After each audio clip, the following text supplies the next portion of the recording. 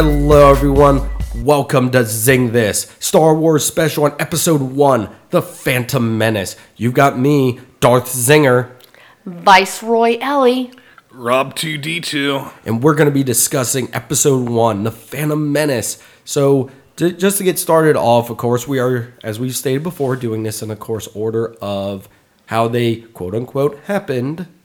So that's the order we have decided to do this in. We're not saying this is the right order to watch them in or anything like that. We just think it's the easiest way to remember, oh wait, the next episode will be this movie. Also, this does benefit us because a certain movie in this is not out yet for free to watch. So with that, we are going to begin by discussing the overall plot of Episode 1, The Phantom Menace. Yes. Okay. Well, I will start. So there's two Jedis, and they're sent to try to end the trade blockade. There's a trade embargo or blockade on the planet Naboo. Right. So two Jedis are sent by by Supreme Chancellor Valorum. The two Jedis are, of course, Obi-Wan Kenobi, which, as Star Wars fans, we are all familiar with to see, and his master, Qui-Gon Jinn, which we are not familiar to see, but he's played by Liam Neeson. Just wanted to point that out. We're not going to really discuss actors too much in this. Right. But I just want to say I think he did a phenomenal job in this because he just sold this role for me wholeheartedly. Right. In my opinion. So you might say that the role was taken. Womp womp. Only Star Wars references. Yeah, and then they find out that there might be something afoot.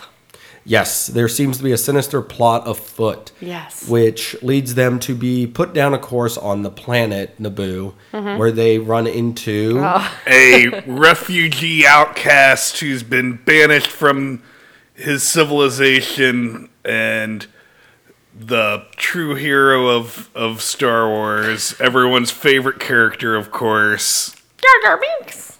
Yes. I'm sure we'll have a little bit more on that in the discussion. Yes. I think, it kind of hits the ground running. There is a little bit of exposition, I feel, here and there at this point to kind of sort of get you all caught up on it.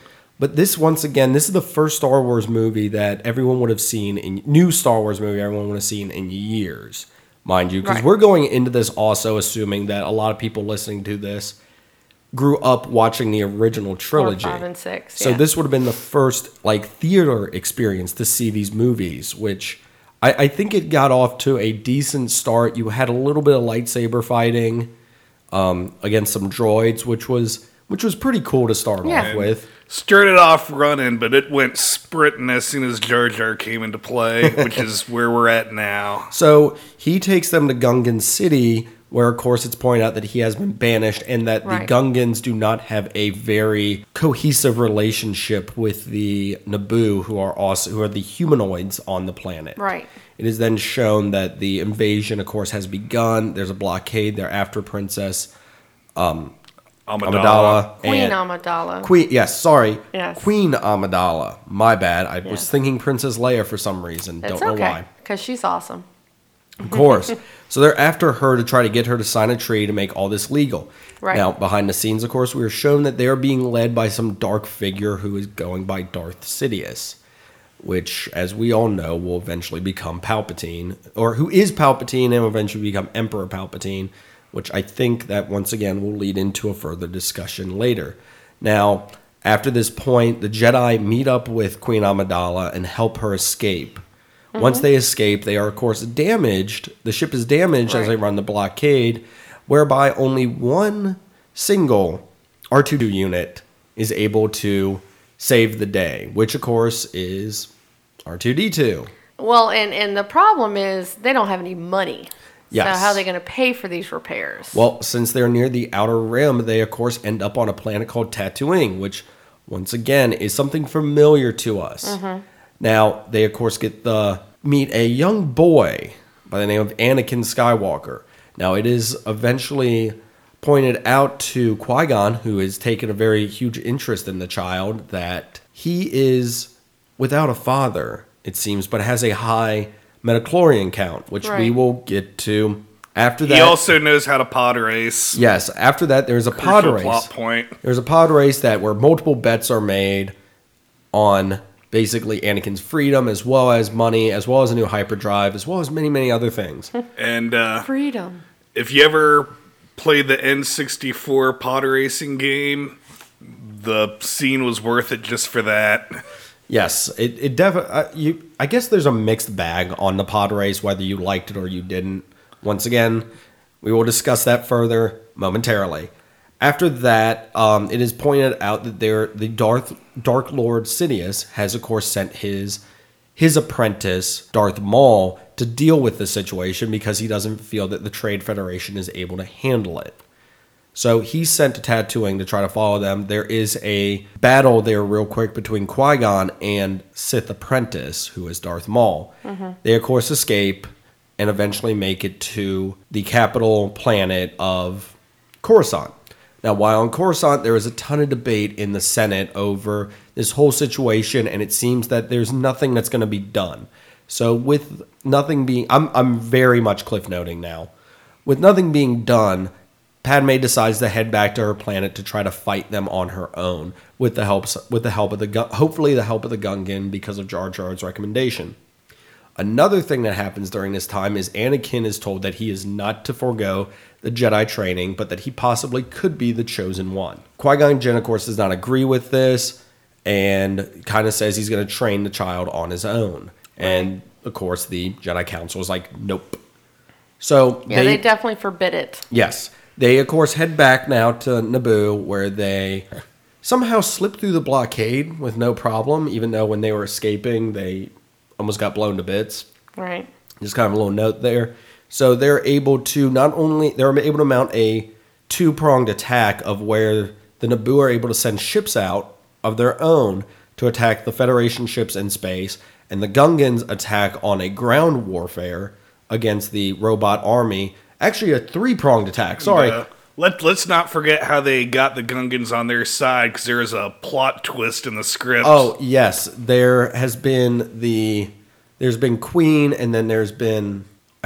Padme, who's a servant of some kind. Yeah. There's Padme, who is the actual queen, and then there's Queen Amidala, who's been one of her decoys the whole time. Mm-hmm. So it's revealed that she's been in that place the whole time, and there's a three-pronged attack going on. One where they send Naboo fighters into space. One where the Gungans are fighting them in basically a face-to-face in battle against the droid army, and then another one where they're infiltrating the castle with the Jedi. Jedi, of course, get distracted by the Dark Assassin or the Apprentice that has been sent, and they have an epic battle there, which, of course, ends with Qui-Gon being killed, as well as Darth Maul, quote-unquote, dying.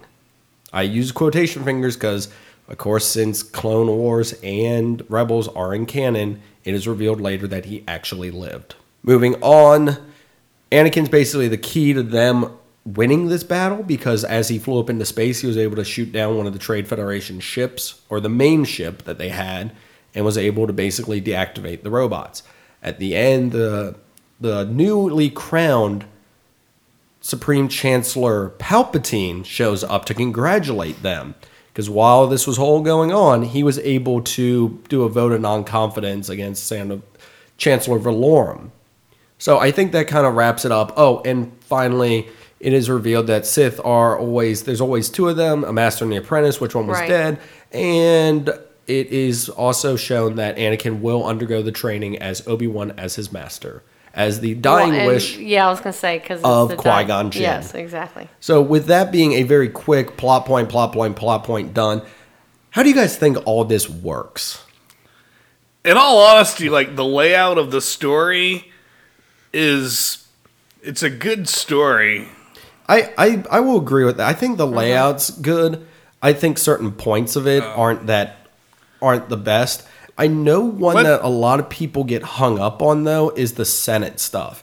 And I kind of want to mention that real quick since we're on plot, Well, let's get nostalgic for a second and remember the time period this movie came out. And it had been a good chunk of time since there was a Star Wars movie. First reactions to seeing the movie in general.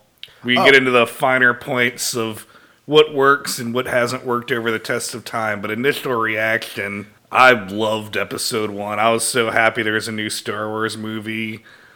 I would have watched it 30 times if I hadn't have been in a movie theater. I was excited because it had been such a long time. So I was pretty excited. The initial impression, I thought it was all right. I wasn't like that was the best Star Wars movie ever made. It was entertaining enough at the time. I mean, I was younger when I saw it. I'll admit that. Yes, me too. I enjoyed it, but as the test of time, and I'm sure a later discussion here will tell you, I don't think it's bad, but I kind of have my nitpicks. Wish you could tell the same story, but do it a little bit differently. All right, we're going to move into characters now, kind of discussing the different characters, and this is where we'll probably discuss a certain one. I really liked all the characters in this. I mean, excluding the ones that I'm sure we'll all mention in a second. I thought it was very interesting. I don't want to talk too much on the actors. I kind of want to look at this as the actual movie and not as the individual actors of it. But I think it was very interesting that Ian McDiarmid reprised his role of Palpatine that he had originally played in Return of the Jedi and then was later re-put into Empire. So he reprised his role as Palpatine, which is pretty interesting considering there is a good chunk of time there in between the two. Mm-hmm. So that was pretty cool. Liam Neeson, as I said, I think did a phenomenal job in this movie. And Hugh McGregor is, I think, the shining gold example of just great acting throughout the entire prequel trilogy. So that's kind of, I guess that's my little note on actors. Now, as for characters, I'm going to say that a lot of the characters in this were kind of pointed at certain demographics. I feel that's why Jar Jar Binks was the way he was. He was something put in there by George Lucas or by, whoever was developing this at the time, mainly Lucas, to pander to children and to try to get kids excited about this and to sell merchandise on. He was kind of like the comic relief, just wasn't, I mean, I guess, like, maybe if you're, like, 8 and saw the movie, you might find Jar Jar funny. I mean, he's just there now for me in the movie. His character does what he needs to, and it's sort of like he's annoying, but he's there and he progresses the story plots that he needs to. I mean, he's become a cultural icon. For better or for worse. Ellie, your thoughts on the characters in this movie? I liked what some of the characters represented. Mm-hmm. Like Queen Amidala there were a couple really strong female characters, but Queen Amidala was one that I think about because she was the type of queen that she was willing to get her hands dirty.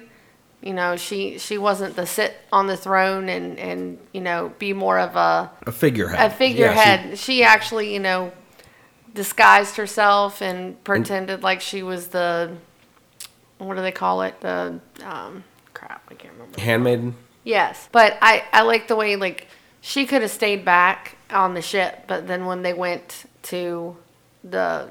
Where they were on Tatooine and went to go try to get the parts they needed for the ship, such as the hyperdrive and stuff like that. She could have stayed back on the ship, but, she chose to... Now, do you feel she was doing that more for she wanted to make sure it was getting done correctly, or because she wanted to be a part of that situation? I mean, I think a little bit of both. Yeah. She wanted to be helpful and she wanted to get out there. And so I respected her for that.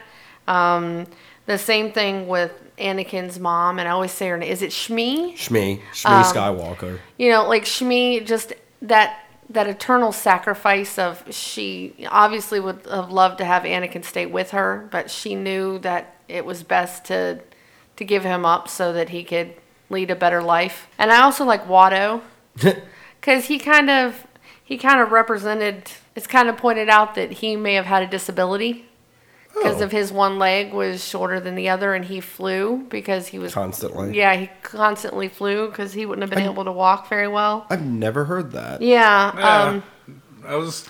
Interesting. Yeah, and one of his tusks were broken, so that kind of explains why he might have had that slur when he talked. So it kind of brings in, not everybody's perfect too, so the more that disability type of side for it as well. Interesting. That's something I've never heard before. So Yeah. No, me neither. definitely a new take on something that a lot of people might have overlooked. So what about you?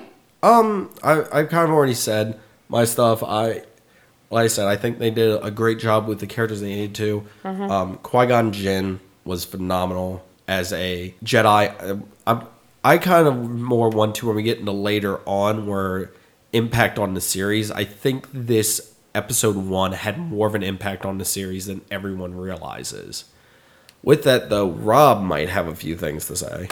Well, no one's really talked about the bantha fodder in the room, young Anakin Skywalker, and I've read that the Jake Lloyd, the actor who played him, actually regrets it, and in my opinion, this was more annoying than Jar Jar, to be honest. I found young Anakin to be worse than Jar Jar Binks. Just some of his lines were like corny and cringeworthy, and Do you think it was the way he played the character, like his acting, or was it the lines he was given? combination of the two. Okay. Or once again, as I was saying with Binks, maybe George was trying to make this character more appealing to children, because you really didn't get this kind of blowback on him from younger people who saw it. It's more the older people that have to deal with it. Right. That's true, but I also heard they auditioned like 60 different kids to play Anakin. I don't want to jump ahead too much, but I know that during our discussion on how to watch the Star Wars movies, that there was a few people that said to skip this one. Yeah. I kind of can understand why, with the whole, Jar Jar Binks, some other stuff that happened in this, that young Anakin kind of isn't that interesting. And I mean, does this super contribute to the story as much as the other ones do? I mean, Anakin's dialogue is kind of weak to begin with, so it'd be hard to play the part. I'm not bashing the actor. I'm just, I don't know. It was just a weak character for what he is, for what he is to the whole series. I'll agree with that. His characterization was pretty weak. I would never skip this movie because when it shines, but have to get through the Anakin and Jar Jar Binks of the movie. So I think we can discuss real quick the overall impact and what positive things this did to the series. And I think one of the biggest things that a lot of people do complain about is the Senate, how much of the Senate is shown and all this bureaucracy. Do I like seeing that in the movie? Not that much, but if you think about it this way, you're seeing why the Empire was able to become what it was. That this whole situation could have easily been dealt with in the Senate, and it wasn't, because of bureaucracy, because of trading behind the scenes, stuff like that was shown, to where somebody who was as corrupt as Sidious was able to rise through and become what he was, and that everyone accepted with glorious applause, mind you, in a later movie, the acceptance of a galactic empire. How this was able to be built. Another important thing in this is we got to see the Jedi actually, like actual Jedis. Right. Like the Jedi Temple, how Jedis interacted, the master-pupil relationship. This is stuff that had always been speculated on, and we kind of saw a little bit of in Empire with the Master Yoda and Luke, but it's something we never got to see, and it was sort of introduced and was very, a very well-done thing, in my opinion, to see that more fleshed out. Another thing that was very impressive was this was a huge moment for lightsaber fights. Yeah. I will say this. Hands down, this was the most epic lightsaber fight of like that you had seen. The other ones, I mean, I think some of them might have been more emotion filled, but this was the prettiest one to watch. it was something that you had never seen before. The other fights you had saw were, I mean, of course, looked like traditional sword fights. This looked like some mixture of everything.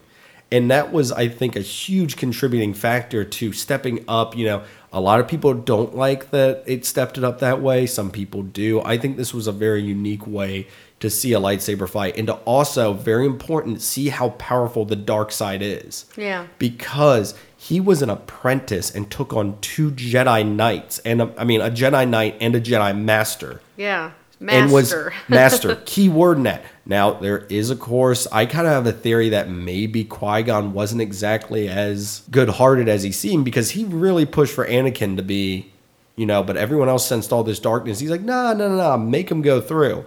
So I always wonder, well, we'll get to that point later. But I mean, he was a powerful master no matter what, and he was able to, I mean, he was killed by Darth Maul, and I mean, Obi-Wan kind of lucked out in a situation to get the upper hand. I mean, he was pretty much beat too. So I just think Darth Maul had the higher ground.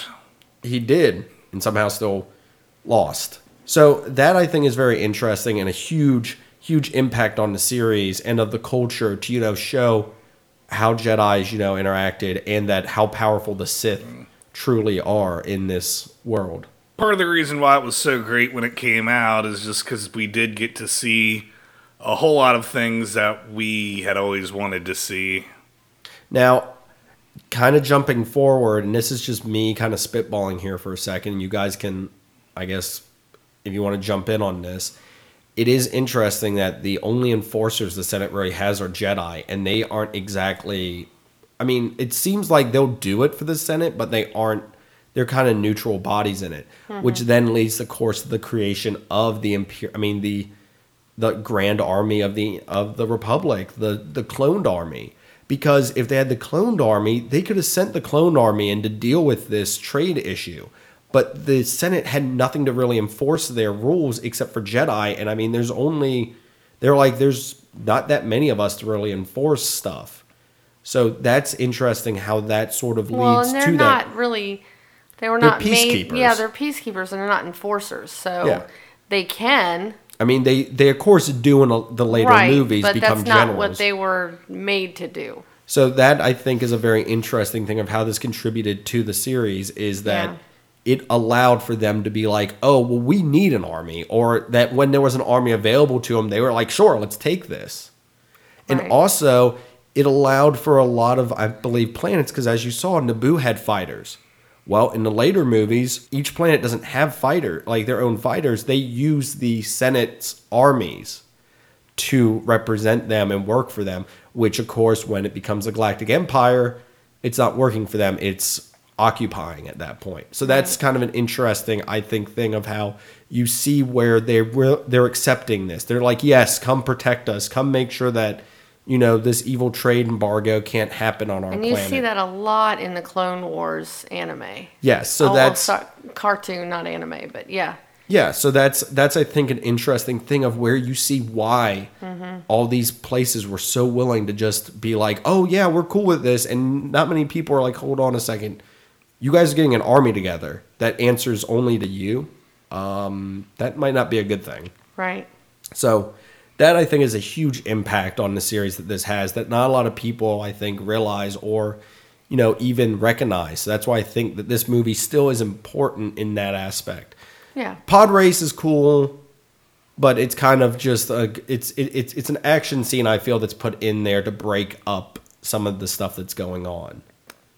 Well, and it also, of course, introduces him as being someone who is a capable pilot. It's kind of funny too, because you're seeing kind of piggybacking off of what you said about Qui-Gon. Yes. And he kind of does things that the normal Jedi doesn't do. Yes. I mean, the whole pod racing thing with him betting. Well, betting and trying to use. What I was going to say earlier was, what would Qui-Gon have done if Anakin hadn't won?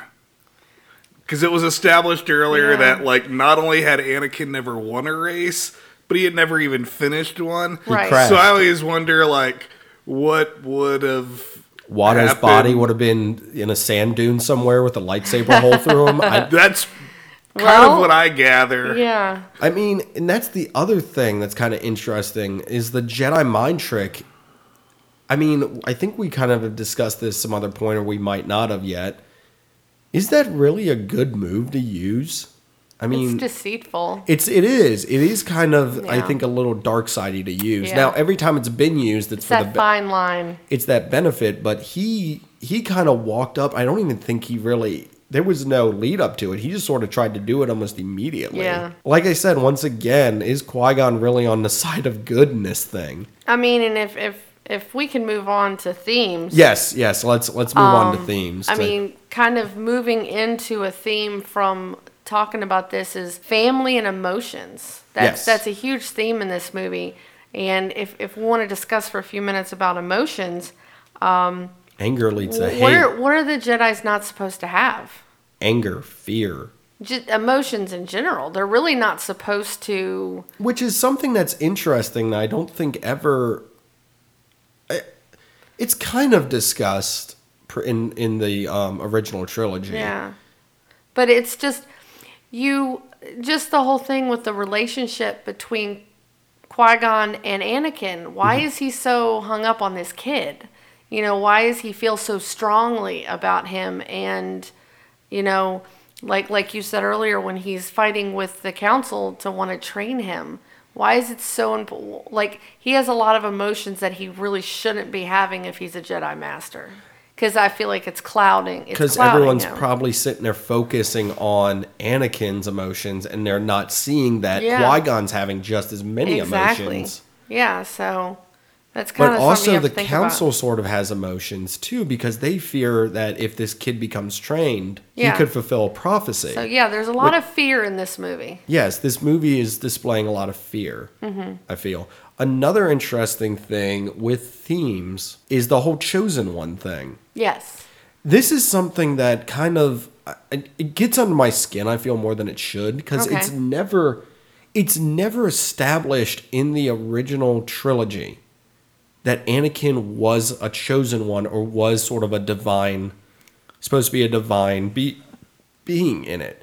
I always assumed from what, and I'm sure that this is something that we'll bring up in the other prequels, Okay. from what Obi-Wan has said and what was kind of stated about the past, was that he was just a Jedi that craved power and sought out power, and that's what corrupted him.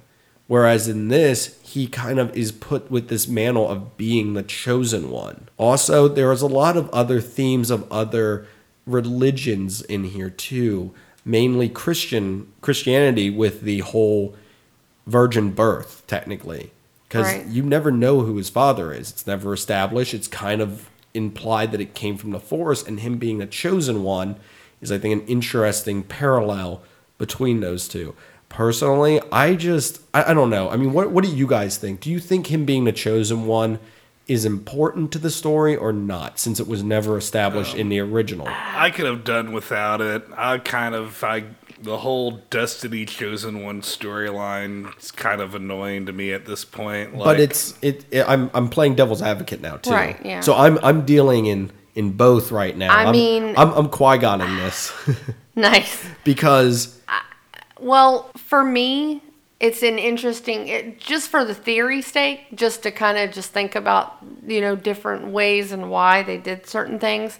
I think it's interesting to think about, yes, just because I think they're trying to hit home that even though this person is supposed to be the savior, so to speak, this chosen person, that they're not infallible, so they can. he's tempted. Yeah, he's kind of like with the emotions again. He's so strong with his love for his mother and his love for his people, and so I think that really he feels too much pressure. I think that's the problem. They put him up so high that I think it's easier for him to fall. Because, That's I think once again, the whole chosen one motif is something that is introduced in story after story after story throughout. So if you want to talk where inspiration came from this, you can go pick whatever story you want. There's Right. probably a chosen one in there. So that's kind of going with that theme of traditional storytelling.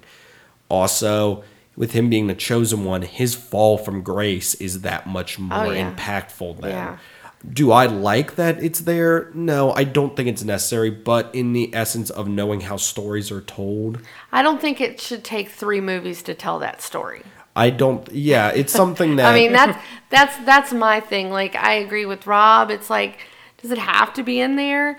Maybe or maybe not, but like, don't take so long to draw it out. Don't scream on top of a mountain as there's lava around you, yelling at somebody going, you were supposed to be the chosen one. I mean, and speaking of the Christian narrative type stuff, what about Darth Maul? Do you think there's, because of the horns and the red and the black, the kind of the demonic type, he represents the devil sort of thing? Here's the thing. Star Wars before this was always very cut and dry. There was the light and there was the dark. There is no in-between ground. Right. With this, there is the light. But that's Anakin. He's both. But that's the thing. And then you have the dark, and it's serious. I mean, I do see that correlation that they could have possibly done to make sure that this person is evil. Right. But it's that whole, in the prequel trilogy, it seems to be the light and the dark. It's not you're one way or the other. There's a line you can walk that sort of goes back and forth. Mm-hmm. Which once again then continues on in Return of the Jedi with Luke's struggle then of which way is he going. It's not you can't walk down the middle apparently in the Star Wars universe. You have to go one side or the other in it. And if it's okay with you guys, I just had one more thing I wanted to quickly talk about as far as inspiration, like something that I think inspired some of the stuff in the movie. Okay. Is the Japanese culture. Yes, that was very inspirational as well with the original trilogy too. Yeah. One thing is Qui-Gon's little pony. Yes. Also, Obi-Wan. Yes. I'm sorry, Qui-Gon and Obi-Wan. Qui-Gon just has the long hair. Obi-Wan has that little rat's tail thing from behind the ear that all Padawans have. And it's very traditional with the samurais. And you have that until you have earned your place, so to speak. And once, in the Star Wars way, it's basically that gets cut off once they've become, a full-fledged Jedi master. I know this is something that comes later, but you actually see that ceremony in the animated. No, not the one on Cartoon Network that computer generated, but the one that was done by Dexter's Laboratory, the same people who did the Samurai Jack one. Oh, I know you love that one. You actually get to see the ceremony where Anakin is no longer a Padawan, and they slice it off. And maybe we'll talk about that in one of the extra episodes. I just wanted to mention it because I like that scene. And also kind of to go back again with the Darth Maul. Yeah. The Japanese demons. Yes. A lot of them are very similar to that style. Yes. The color palette and just the way he looks is very inspired by Japanese demon type things. And your guys' opinion on Darth Maul, he says little throughout the entire... 3 lines. Okay, I was about to say, does anyone have like an actual... It's 3 lines is how many he has in the movie. He's just... I feel his character is... Once again, the way they characterized him is so well that you don't need him speaking to know his... And let's also remember at this his point... His motivations. Mm-hmm. The only Sith Lords we've seen in Star Wars are Darth Vader and the Emperor. We've never seen a Sith that, flips around and moves quick. Yes. So watching the bad guy do that was impressive to see the first time you saw this movie. And another thing quickly with inspirations and everything, I know that it's been pointed out in sort of the lore that Sith are normally more powerful than Jedi at a younger age because their path is through it's corruption and through they gather strength quickly. As opposed to Jedi that take time and don't corrupt the Force. They're more refined and focused. Yes, so that's the thing. They're supposed to be very much more reckless with power. So that's why he was able to do what he did against those two. But once again, it was seeing that for the first time was awe-inspiring. For a ton of people, and I think still is to this day to see that as being a very, in my opinion, a benchmark for fights in the series. Yeah. With that, we're going to move on to, I guess, open discussion, which is just kind of doesn't really fit into these other categories. Might a little bit, but doesn't really. So I guess the first thing I'm going to say is Metachlorians. Thoughts? I guess I'm not really a fan of it, but I wasn't like one of those rage-filled people. Like, what I always thought is weird is like it later on in the prequel trilogy, it gets on to like Jedis aren't really supposed to have families and marry, so it'd be hard to like reproduce more Jedis if Metachlorians are like a genetic type thing. That is interesting. How it never really. I mean, it seems like the Force kind of It once again. This is why I feel the Force should be. I'm just saying. I feel the Force has been established in Rogue One and the other series as more of the ethereal sort of, the intangible, like you can't measure it sort of thing. I'm almost waiting for one of the Star Wars movies to write that off, like, oh, well, scientists discovered Metachlorians have nothing to do with it, actually. That was just an ancient theory, or, some, like... It could be some... right away line to, like, throw the Metachlorian thing out the window. I guess it's them sort of explaining why, like, droids and stuff can't use it, maybe. I personally... The Metachlorians, for me, it's kind of a throwaway thing. I kind of accept it as the Force works through people, and it doesn't matter what your Metachlorian count is, which I'm sure we'll bring up later in possibly a Rogue One discussion on how the Force may work. Right. Because it's obvious that after the fall, the Force is kind of gone from the universe, but you got to imagine people are still being born that might be Force sensitive. They're just not able to hone that skill because they don't have schools to go to or people seeking them out. Either that or there's just no more Jedi or Siths to produce anymore. Well, the other thing is maybe the Force is something that can knowledgeably take itself out of the universe if it needs to. Maybe somebody later kills all the younglings. Dun, dun, dun. But yeah, I mean, that's just something I just wanted to mention because I know a lot of people get irritated by Metachlorians. And my final thoughts will kind of explain this, I think, a little bit better. My opinion is, I heard it, I nodded to it. Do I accept it, in my opinion, as a thing that has to be law in this? No, because it's kind of written off later, I think, on its own, personally. That's an interesting thing to think about. And here's another interesting thing that I've thought more recently about the past few times I've watched episode 1. Okay, so unfortunately for Anakin and his mother, they are slaves. Oh. You already know where I'm going. Yes. So these two unfortunate people happen to be slaves on Tatooine. And I just want to point out, Padme, Jar Jar, and Qui-Gon all go to Anakin's... And R2. And R2 go to Anakin's little apartment, house, whatever, in Tatooine. Which isn't a mansion, but, it's the size of a decent living establishment. 2-bedroom apartment, give or take. Anakin's mom is able to feed herself, her son, and all three of them. All of them. They have that big dinner scene. Somehow, while being a slave, Anakin has the free time and resources to build his own pod racer and create C-3PO. Doesn't he build 2? Because doesn't he have another one that he wrecked? Or is that somebody else's? I can't remember. For some reason, I think that was his master's. I don't know.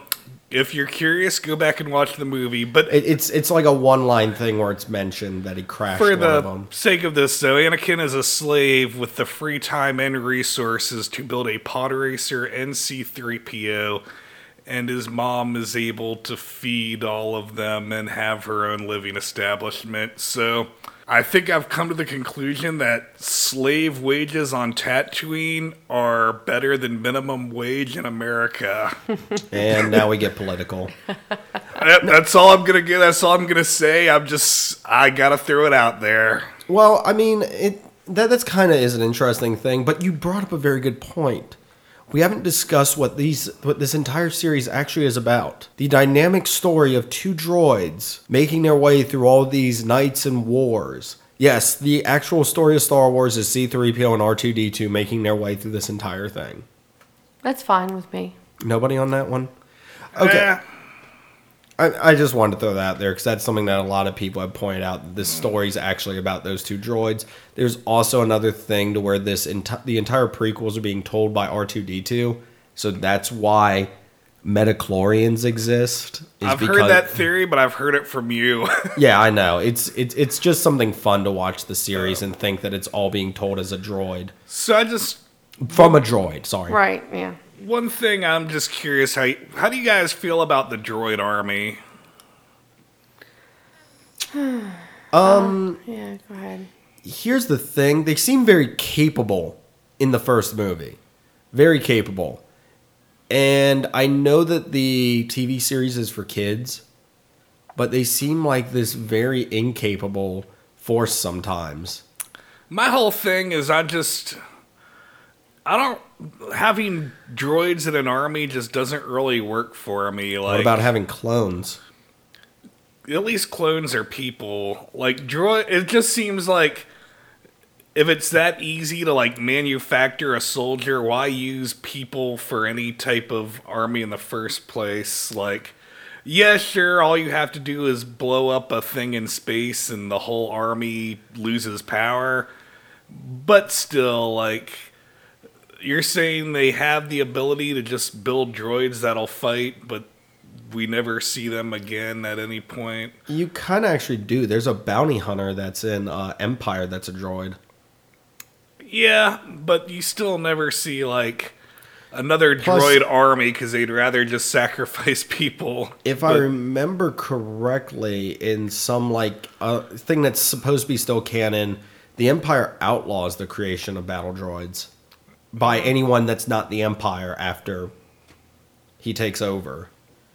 Yeah, I just think the whole battle at the end between the Gungans and the droids would have a little more stake if it were... I mean, I know, like, the droids are the bad guys, but it's still just like, you guys are killing machines. Speaking of the battle at the end of the movie, there is another... Now, we're just getting into kind of fun theory talk real quick. There is a theory that Jar Jar was supposed to be the actual Dark Lord, or an actual, Dark Lord of the Sith, because of his supposed drunken fighting style he used. I've heard this. Anyone who's curious about it, there's loads of videos on YouTube. Bingo. Ellie, your thoughts on this?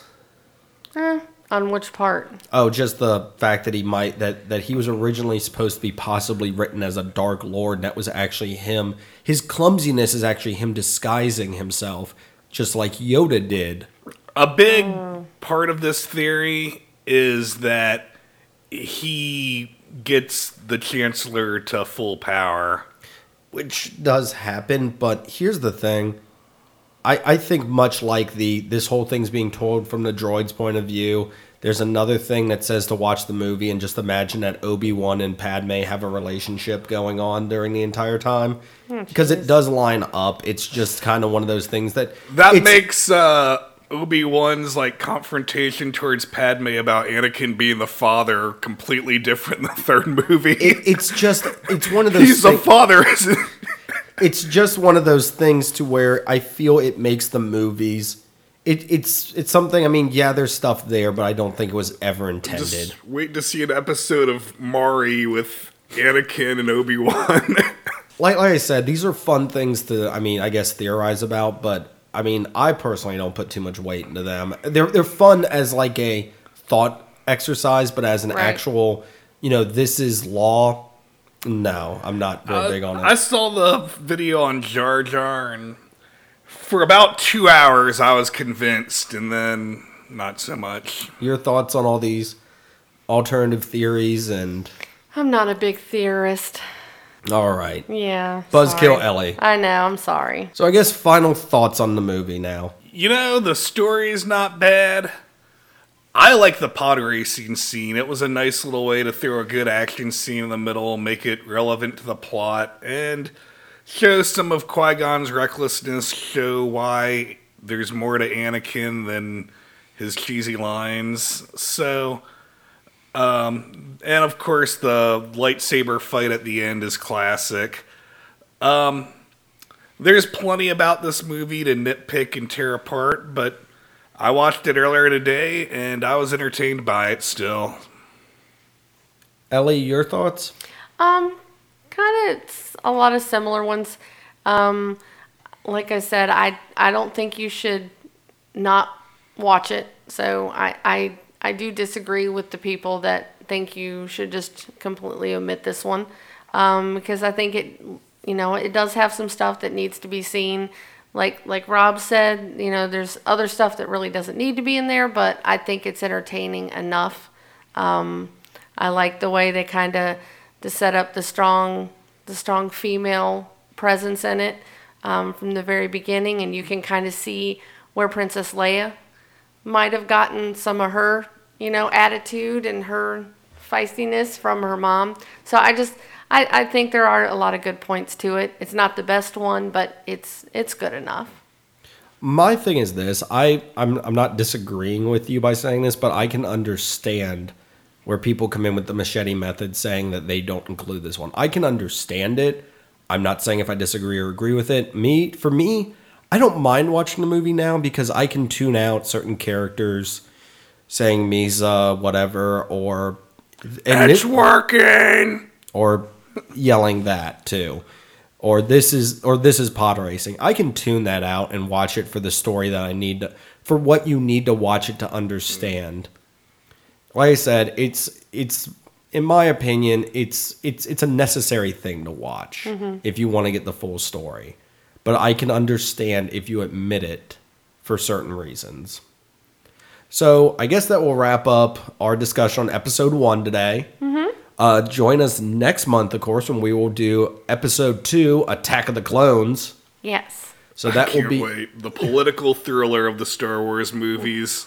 Yes, once again, we will get more into that and how that works. And, of course, our opinions on that. If you guys want to tweet at us your opinion on episy 1, we would love to hear that. You can, of course, get a hold of us on Twitter at ZingThis. And you can also listen to if you want to listen to this podcast, you can, of course, find us on iTunes, SoundCloud, Stitcher, TuneIn, and Google Play. You can, of course, also find us on Facebook. ZingThis. You can find us on Twitter at ZingThis, as we already said. You can find us on Instagram at ZingThis Podcast. You can also find us on Twitch, where we play games as well, so you can check us out on there. And that's, of course, twitch.tv/ZingThis. If you want to contribute to the podcast, there's, of course, Patreon, where it's patreon.com/ZingThis. You can also email us directly. ZingThis@gmail.com. And from all of us here at ZingThis, from Darth Zinger to Viceroy Ellie. And Rob 2D2. May the Force be with you. We'll see you next month. Bye.